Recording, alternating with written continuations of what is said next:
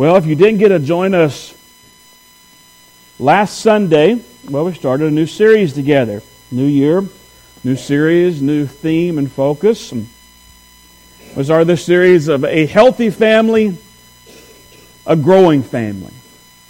Meaning that this is for our church family, this is for your family, this is for everything. That if we seek to be healthier in Christ, living more what He would want us to do, we are a growing family. We're growing spiritually. Hopefully as a church we grow numerically. We want to see more people come in and have them grow in the Lord. So we've been reminded of this as we started last week, as we started going through the book of 1 Corinthians. And you see the theme verse there that's part of this in 1 Corinthians 12:27. It says, "You are the body of Christ, and each one of you is a part of it." And so we want a healthy body of Christ. Now we know what positive, awesome things it can do for our church family, for you. So if you didn't get to join in with us last week as we got started in this journey verse by verse with the book of 1 Corinthians, you can pick it up this morning as we continue on. So this morning we'll be in part 2. Part 2 this morning and we're going to call it Pride Goeth Before the Fall. Now who's heard that saying before, right? Most everybody's heard pride goeth before the fall. I know personally that this is true. Now, I remember a time when I learned this lesson in a very unique way. Now, you all know me. You know I love to tell stories. And yes, this is a story that maybe some of you a while back heard of me. But considering it was a story of me badly embarrassing myself, I don't think anybody of you is going to object for me retelling it this morning, right? I mean, everybody loves when the pastor embarrasses himself. So, amen. Thank you, John Tanner, my youth minister. Great way for the support, brother. I remember this lesson when I was in 7th grade at my very first youth camp. I mean, I was so excited to go to youth camp for the first time. And I graduated out of the children's department at the church I grew up in, University Baptist Church. And finally, I was in the youth group. And it was time for the first youth camp. And I couldn't have been more excited. Now, normally our youth group went to the same place every year. But that year, we did a little different. We went to Howard Payne University. And we joined in with a large number of other churches. And we had an awesome week. Now, there's a lot about that week I remember. I mean, it was just, there's filled with fun stuff. It was, again, that first exposure, really being youth group, and, man, I loved it.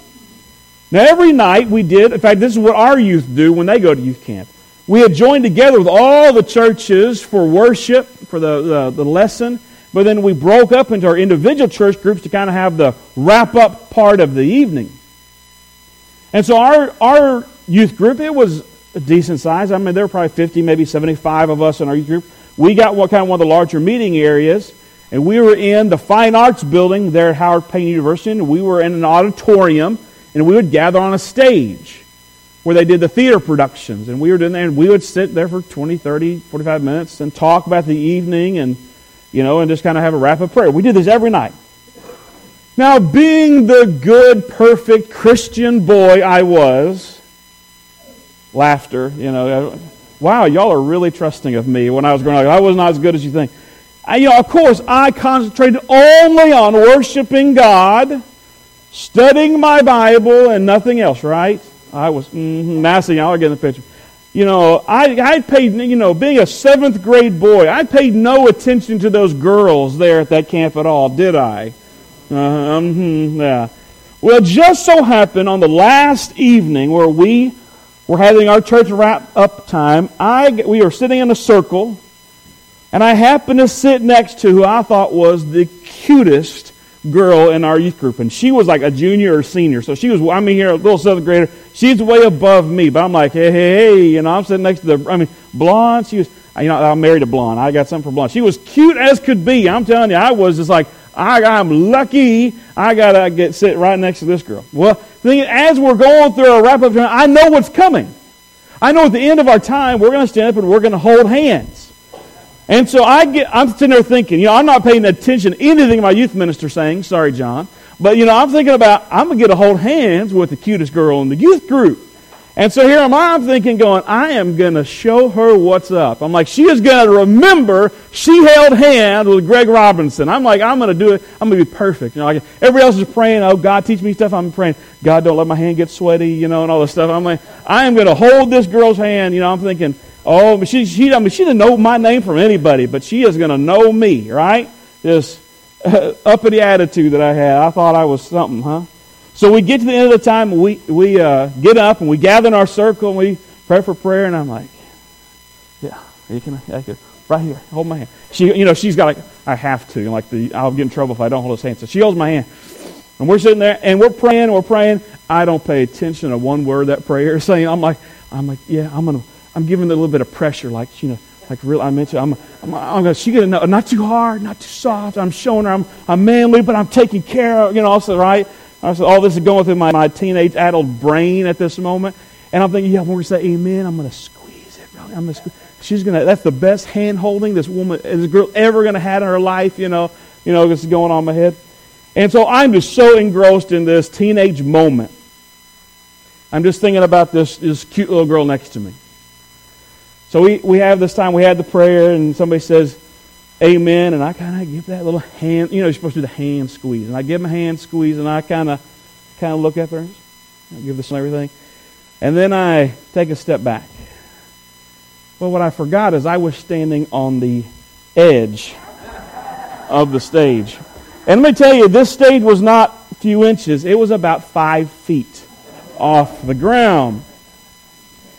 And so when I took a step back, my foot caught air, and I didn't just fall backwards. Just guess what I landed on? You ever see one of those going right there? Yeah. I'm surprised I did not impale myself, die. There was a 7th grader. I hit my leg from here down to here on a music stand. I had a bruise for a month like you would not believe. And so, of course, everybody's attention was over to the 7th grader who just fell off the stage. I popped right back up thinking, oh, no big deal, I'm fine. I am crying inside. I think I just died. I'm in so much pain. And so I realize now that this girl is not going to remember me for this handsome young man who held her hand so nicely during the prayer. She's going to think of the goofball 7th grader who just fell off the stage. And so that night I learned that sometimes pride goeth before the fall. Literally. It can happen. Watch out. You might fall down. I've always been wary of it since then. See, pride sneaks up on us, doesn't it? We don't always know we're getting in that attitude. We don't always know that we're overconfident and thinking about something, and then something happens and it does damage. Pride can do so much to us. And really that's what we're looking at in Scripture this morning. I told you as we started in 1 Corinthians last Sunday, we look at how God had the Apostle Paul write this letter to this church that he was one of the starting members of. He came and gathered them together. But this church, in Paul's absence, had become a very unhealthy place. It was not a healthy family. But through their time together, through Paul's writing and their responding to God, they became a healthy family. That's the reason we're looking at this together. Now, Paul starts his letter, remember if you were here last week, he started not with criticism. He didn't go right to the rebuke, right to the negative, right in their face. What did he start with? He started with praise. He started with encouragement. He spoke blessings over them first. That's where we began this series, and remembering that, I know we have problems with people. I know we have issues and conflicts, and sometimes we do need to talk about the tough stuff and the things that's going wrong. But it's always valuable to start by speaking a blessing over someone first. But not jumping straight to the criticism, not right to the negative, but instead thinking of something praiseworthy to say, as Paul did. Now, Paul's done that, but he's really got to start addressing the problems. And let me tell you, as we get more and more in the book of 1 Corinthians, you're going to see the multitude of problems this church family has. There are so many. So what is Paul going to address first? What is he going to go after first and deal with them? Well, I'm going to tell you right now, it's on the issue of pride. And in fact, over the next several weeks, as we look at many things, pride is going to be an undercurrent theme that goes on constantly. This issue of pride that has been built up in the church family. And pride stayed and it built. And what happened? It led to a fall in the church. So So let's look at the scripture this morning. We're picking up right where we left off last week in the book of 1 Corinthians. In chapter 1, we're going to start this morning in verse 10. Let's look at God's Word together. It says this: I appeal to you, brothers and sisters, in the name of our Lord Jesus Christ, that all of you agree with one another in what you say, and that there be no divisions among you, but that you be perfectly united in mind and thought. My brothers and sisters, some from Chloe's household have informed me that there are quarrels among you. What I mean is this: one of you says, I follow Paul. Another, I follow Apollos. Another, I follow Cephas. Still another, I follow Christ. Is Christ divided? Was Paul crucified for you? Were you baptized in the name of Paul? I thank God that I did not baptize any of you except Crispus and Gaius, so that none of you can say that you were baptized in my name. Yes, I also baptized the household of Stephanas. Beyond that, I don't remember if I baptized anyone else. For Christ did not send me to baptize, but to preach the gospel, not with wisdom and eloquence, lest the cross of Christ be emptied of its power. And we're going to stop there this morning as we just look at just this passage and see what's going on inside this church family and this issue of pride that's going on. Now, I want you to notice, back in verse 10, he kind of is addressing the first problem. He says, brothers and sisters, I don't want there to be any divisions among you. I want there to be unity. And in fact, just that he says that, and we get evidence further on, tells us that there is division. There is disunity. They've been fighting, they've been quarreling, they've been disagreeing over all kinds of different things. So they are not a unified church family. Everybody's kind of fighting for what they own, what they want. They're having disagreements with one another. They're treating each other poorly. They're not meeting the needs of one another. All this stuff. Paul says, I want you to agree with one another in the things that you say. Is that there be no divisions among you, that you are perfectly united in mind and thought. So in other words, he's saying, I want you to be one church family. I don't want to be all these splits and factions among you. I don't want to see all this infighting and backbiting and the gossip and the slander and the upset at this person and that. He says, I don't want that for you. Now, some might look at this and say, well, there's the problem right there. There's disunity. So we just need to focus on, and Paul should just focus on, hey, everybody just be nice to everybody. Everybody love everybody. Just try to get along better. Just be of one mind. See, the focus of what happens in these verses is not verse 10 where Paul says, I don't want you to have disunity. I want you to be of one mind, of one thought. I want you to be one church family. He's telling us what the symptom is. He's not yet brought to us the problem. He's saying the symptom is that there is disunity. You see disunity in a church family, in your family at home, it's a symptom of a bigger problem. If there's the fighting back and forth, if there's the argument, the issues, if there's the constant, just whatever, the tension, it's not just, hey, we need to try to treat each other better. We just need to be just nicer with our words. I mean, those things help, but that is just a symptom. What's the real problem? The real problem is pride. Let me show you what I mean. See, when Paul says, I got a report that there's fighting among you. In fact, he tells us what the report says. Now, Paul kind of overemphasizes this a little bit. He kind of gets a little sarcastic a little bit, if you will, to kind of prove his point. He says, I hear that some of you are saying, I follow Paul. And others of you are saying, I follow Apollos. And still others, I follow Cephas. And then others, I follow Christ. Well, we knew who Paul is. Paul obviously was there starting the church. Who's Apollos? Apollos was a work kind of like a missionary and church planter like Paul, who followed Paul at the church of Corinth. See, Paul was there first. He got him started. Paul left. Here comes Apollos. He does awesome work. We're going to learn more about him as it goes on. Well, who's Cephas? That's Peter. We know about the Apostle Peter. Now, we don't know if he ever showed up to the church of Corinth, but he certainly was a leader there in the early church, and of course we know who Christ is. The point is this. There's a bunch of different people, and they're all saying, well, I am a member, I follow so-and-so. I was taught under this person. Now, we kind of see how this would happen a little bit. If Paul was kind of the founding father of this church family, and he even points out that he baptized just a few people, not many. He wanted to be careful. They were baptized. You could see somebody come in and say, well, I know you're a part of the church, but I was baptized by Paul. But even then, Paul had a pretty big name. I mean, people knew who he was, and he was doing awesome thing in church, and they could say, well, my baptism was a little better than yours because Paul did it. Or, I was here in the day. I don't like it when people use that statement in the church. When I was here, back in the good old days, and, you're asking for trouble. I was here when Paul taught us. They're not saying those things, but it's an attitude, it's a heart thing that's going on. And then some people can say, well, I was here when Apollos was here. Now, what we know about Apollos is he was a really good speaker. Paul says by his own words that he was not a very good public speaker, that he put people to sleep all the time in his messages. Well, not all the time, but one time a guy fell out a window from Paul's preaching, put him to sleep that bad.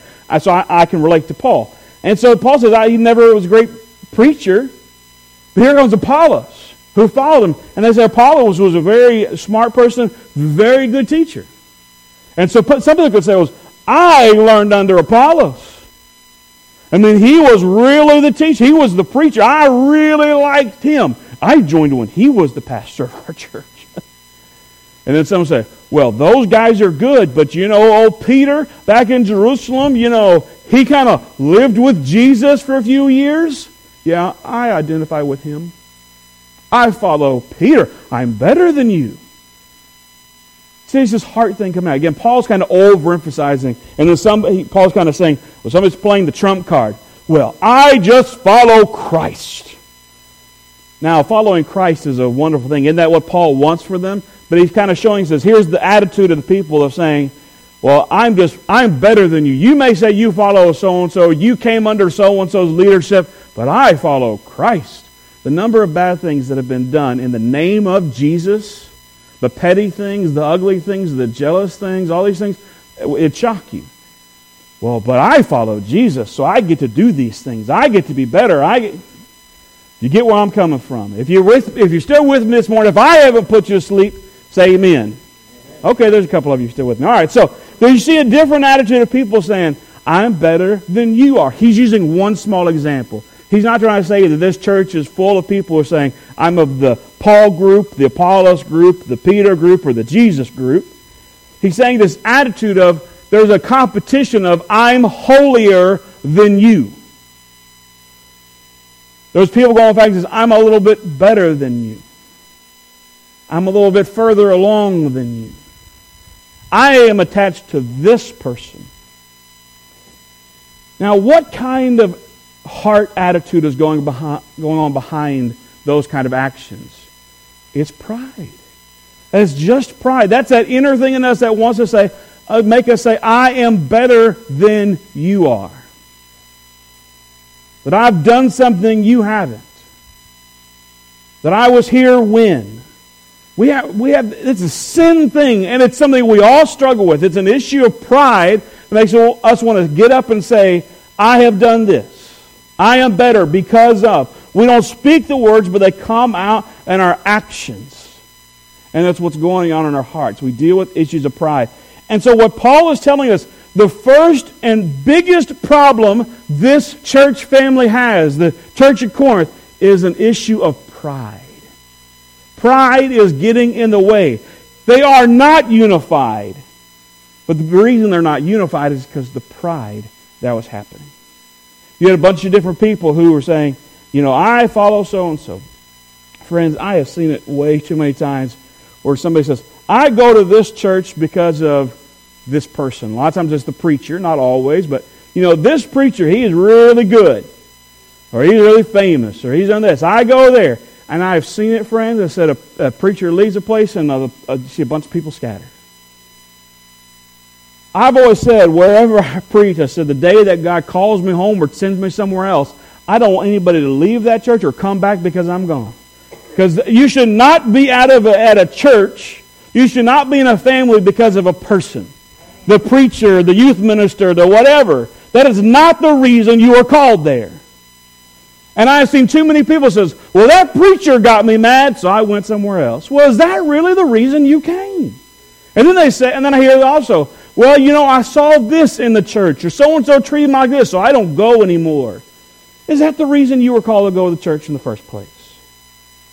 Friends, it's above that. That's, anytime those words are spoken, it's a pride issue going on. It's pride coming out in us and saying, well, I'm better because of this. I can't believe somebody would do these things. Or I'm attached to so-and-so. This church was dealing with disunity because of the pride that was in their hearts. Look what Paul says. He's trying to say, Paul's never trying to claim perfection, but he's trying to show them an example. He's trying to show them how he's trying to live. He came in, and one of his first jobs, Paul's job to come in, was to preach the gospel.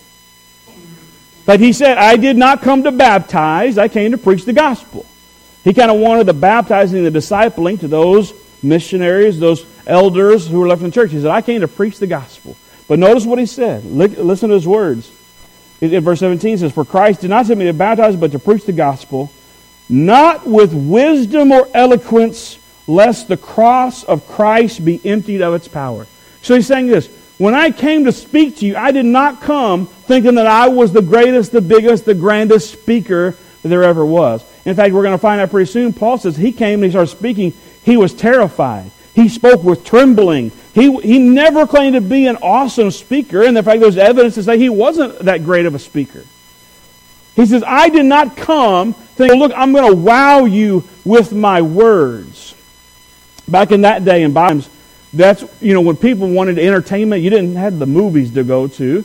A lot of times you would go and you'd listen to a speaker. And that was kind of a popular thing. You'd listen to people called sophists. Sophia is the word for wisdom in the Greek world. And these people who would stand up there and they stand on the street corner, they would speak and they would teach and they would tell you of their wisdom. And these men were known around the world for how persuasive they were in their speech and what wonderful speakers they were. And Paul's trying to say, I did not come to you like one of those. I did not come trying to say, hey, look at me. I can tell you of the message. I'm a really good, entertaining speaker. And he says, I did not come that way. And he says, if I tried to come, if I came into this place with that kind of pride, you know what would have happened? The power of the cross of Jesus Christ will be taken away. He's saying, I want you to look at me and realize that I am not powerful in myself. He says, I want you to realize that I didn't come in and I wasn't some wise person, some really smart person, some really just excellent speaker. I came in to preach the gospel and the power of God took over. And you looked at God, you didn't look at me. Because there's a lot of people who want to stand up in front of others and say, look at me, look at me, look at me. That's pride. Paul's saying, if I came with that kind of attitude, where would the power of Jesus Christ be? Sometimes we think pride doesn't get us into that much trouble. Sometimes if we even catch ourselves in that kind of attitude, we don't really struggle. Say, oh, what's the big deal? In church, pride is a killer. In your family, pride is a killer. In your own life, holding on to pride, living in pride is an absolute killer. It has just taken away the power of God that could be displayed through your life, through your family, in our church. When we step up, when we deal with an issue of pride, when we step back and say, I'm not going to act in such and such a way. I'm not going to hold on that I'm better or I follow so-and-so. All the different ways that pride can come out. When we don't think we're all that. The power of God works mightily. Now, real quick, I want you to go back and to draw your attention to what Paul said he wants of them. Remember, the real issue is pride. The real problem that's going on is not the disunity. That's the symptom. The real problem is pride. But back in verse 10, that symptom of what is wrong and what he says he wants for them, he says this. As I appeal to you in the name of the Lord Jesus Christ that all of you agree with one another in what you say, that there be no divisions among you. Now listen to this. But that you be perfectly united in mind and thought. There's a really cool word in the Bible here that you need to know. And it kind of gives us behind the scenes look at what Paul's trying to tell them. In our scripture, what's translated perfectly united is actually one word in Greek. Now you didn't come for a Greek lesson this morning. I'm not going to give you one. But the word that's there in the Bible, it's perfectly fine to be translated perfectly united. But listen, it has another meaning behind it. It was actually a surgical or medical term. It was a term that was used when bones were broken and they were set back together.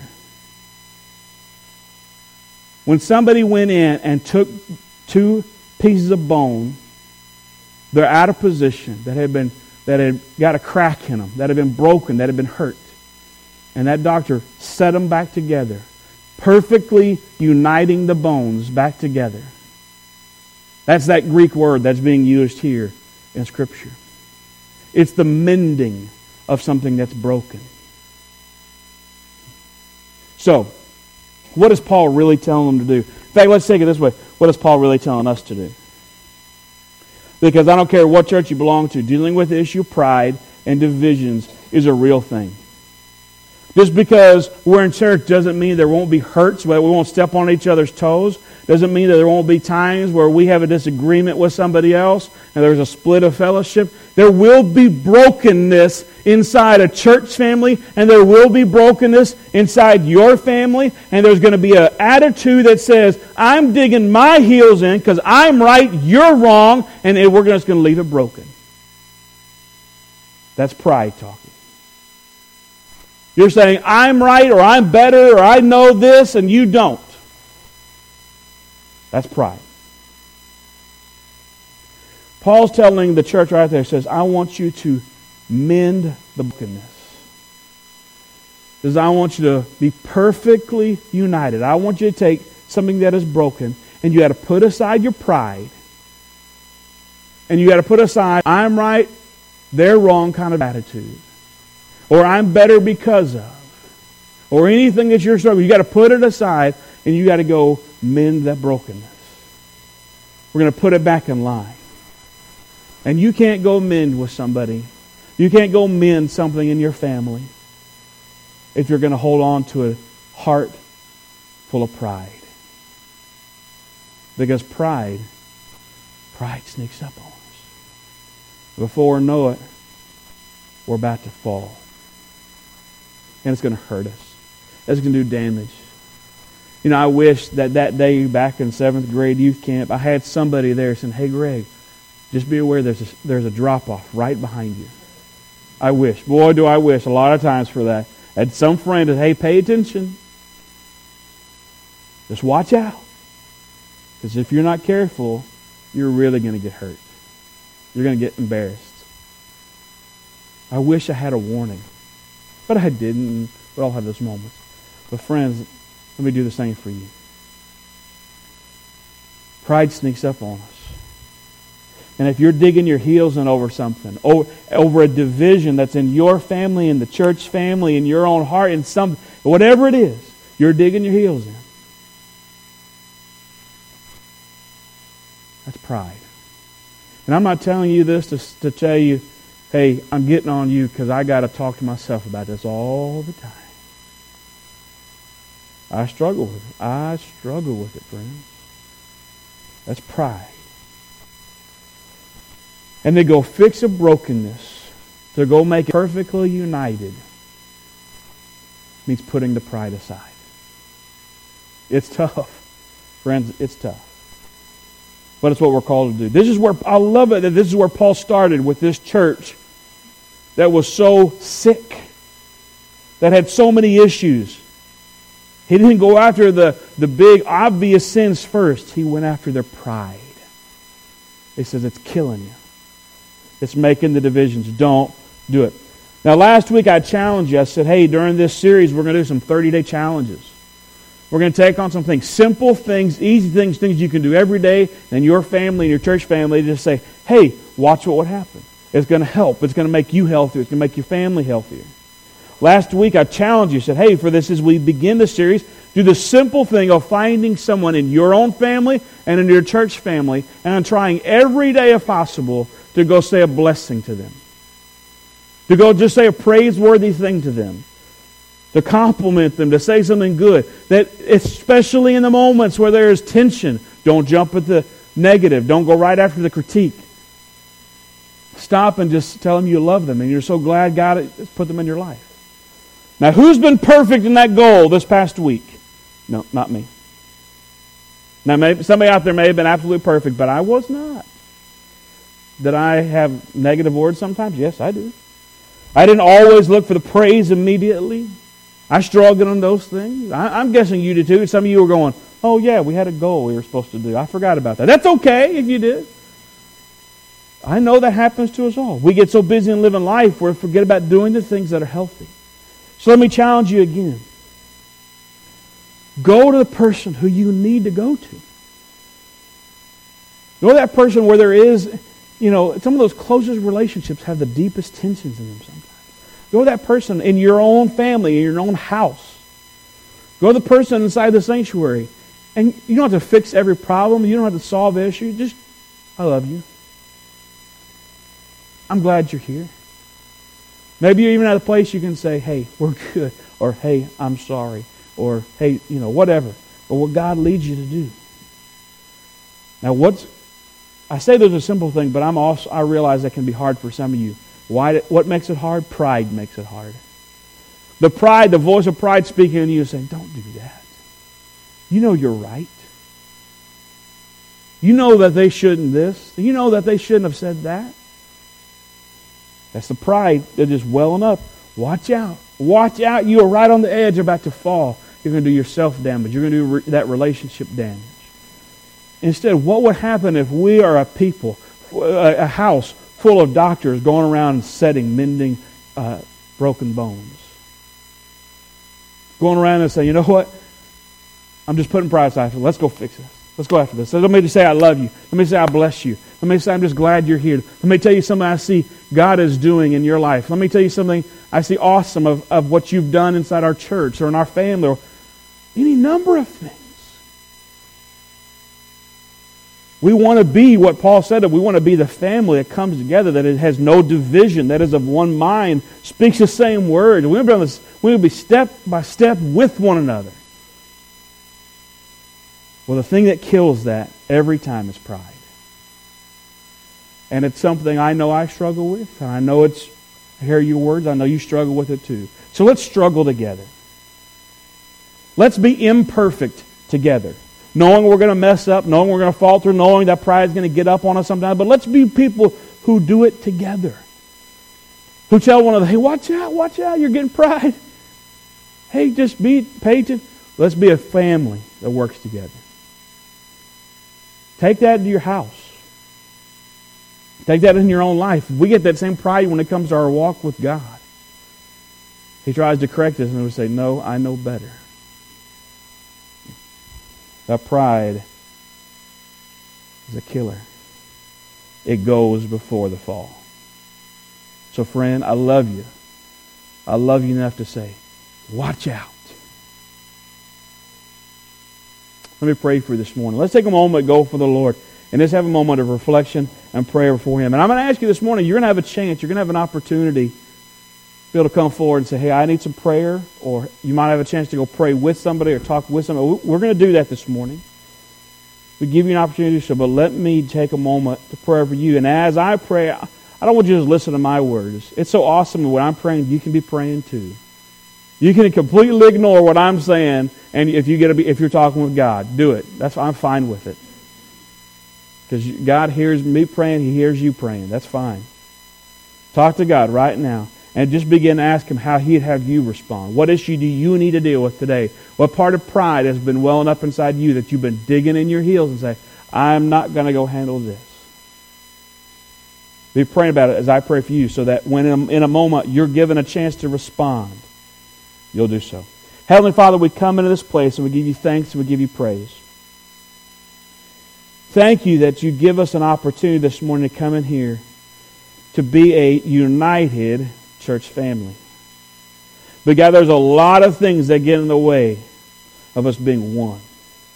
There's so many little hurts and grievances and minor things over here and just stuff that's built up, and then we put our pride into it, and those issues become 10 times bigger, and then we dig our heels in and say, I'm not going to go. God, we are a bunch of messy, sinful, imperfect people, and I am chief among them.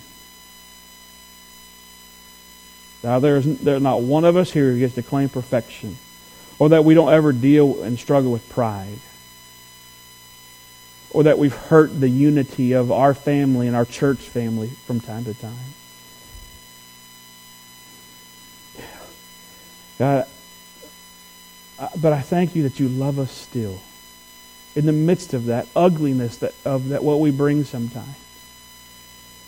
And God, I pray that this morning is exactly what you want it to be. And I pray that it is a warning for all of us. That I pray that we're taking out of just a second that go, hey, let me pay attention to where am I standing? Am I headed for trouble? Is this pride? Is this stubbornness? Is this refusal to give in or just this refusal to go and mend what is broken? Is it about to get me in some trouble? Is it about to do some damage that I just don't know if it can be undone? God, I pray you help show that to our hearts this morning because we want unity. God, and for the person this morning who's struggling with you, they're not necessarily struggling inside their own church family, in their own family at home, but they're struggling with you. God, they hear your call. They hear your call of repentance, or they hear your call of obedience to go and do, or they hear your call of salvation, to give their life, their heart and life over to Jesus Christ. They hear it. It's been calling, God, because you come knock on the heart. And it's really, if we're going to be honest, it's the pride that is welling up that there's been a refusal. They're not ready. They're not sure if it's right. What about the doubts? What about this? What would they have to do if they gave up that? God, that pride is going to kill them. God, I pray today that there is just a brokenness and a humbleness among all of us. God, that we would just see the areas of pride and lay them aside and just, even in exhaustion, just come and say, yes, God, I am finally willing to come and do what you have me do. God, we thank you for this opportunity. And it is an opportunity. Don't let it pass us by. And we pray this by the powerful, saving name of Jesus. Amen. As always, we want to give you a time to respond. Why come and worship and share the word if we don't give you a chance to come and say, here's what God is doing in my life? So here in a moment, just a moment before you leave, before we're dismissed, before we do offering and all that stuff, what would God call you to do?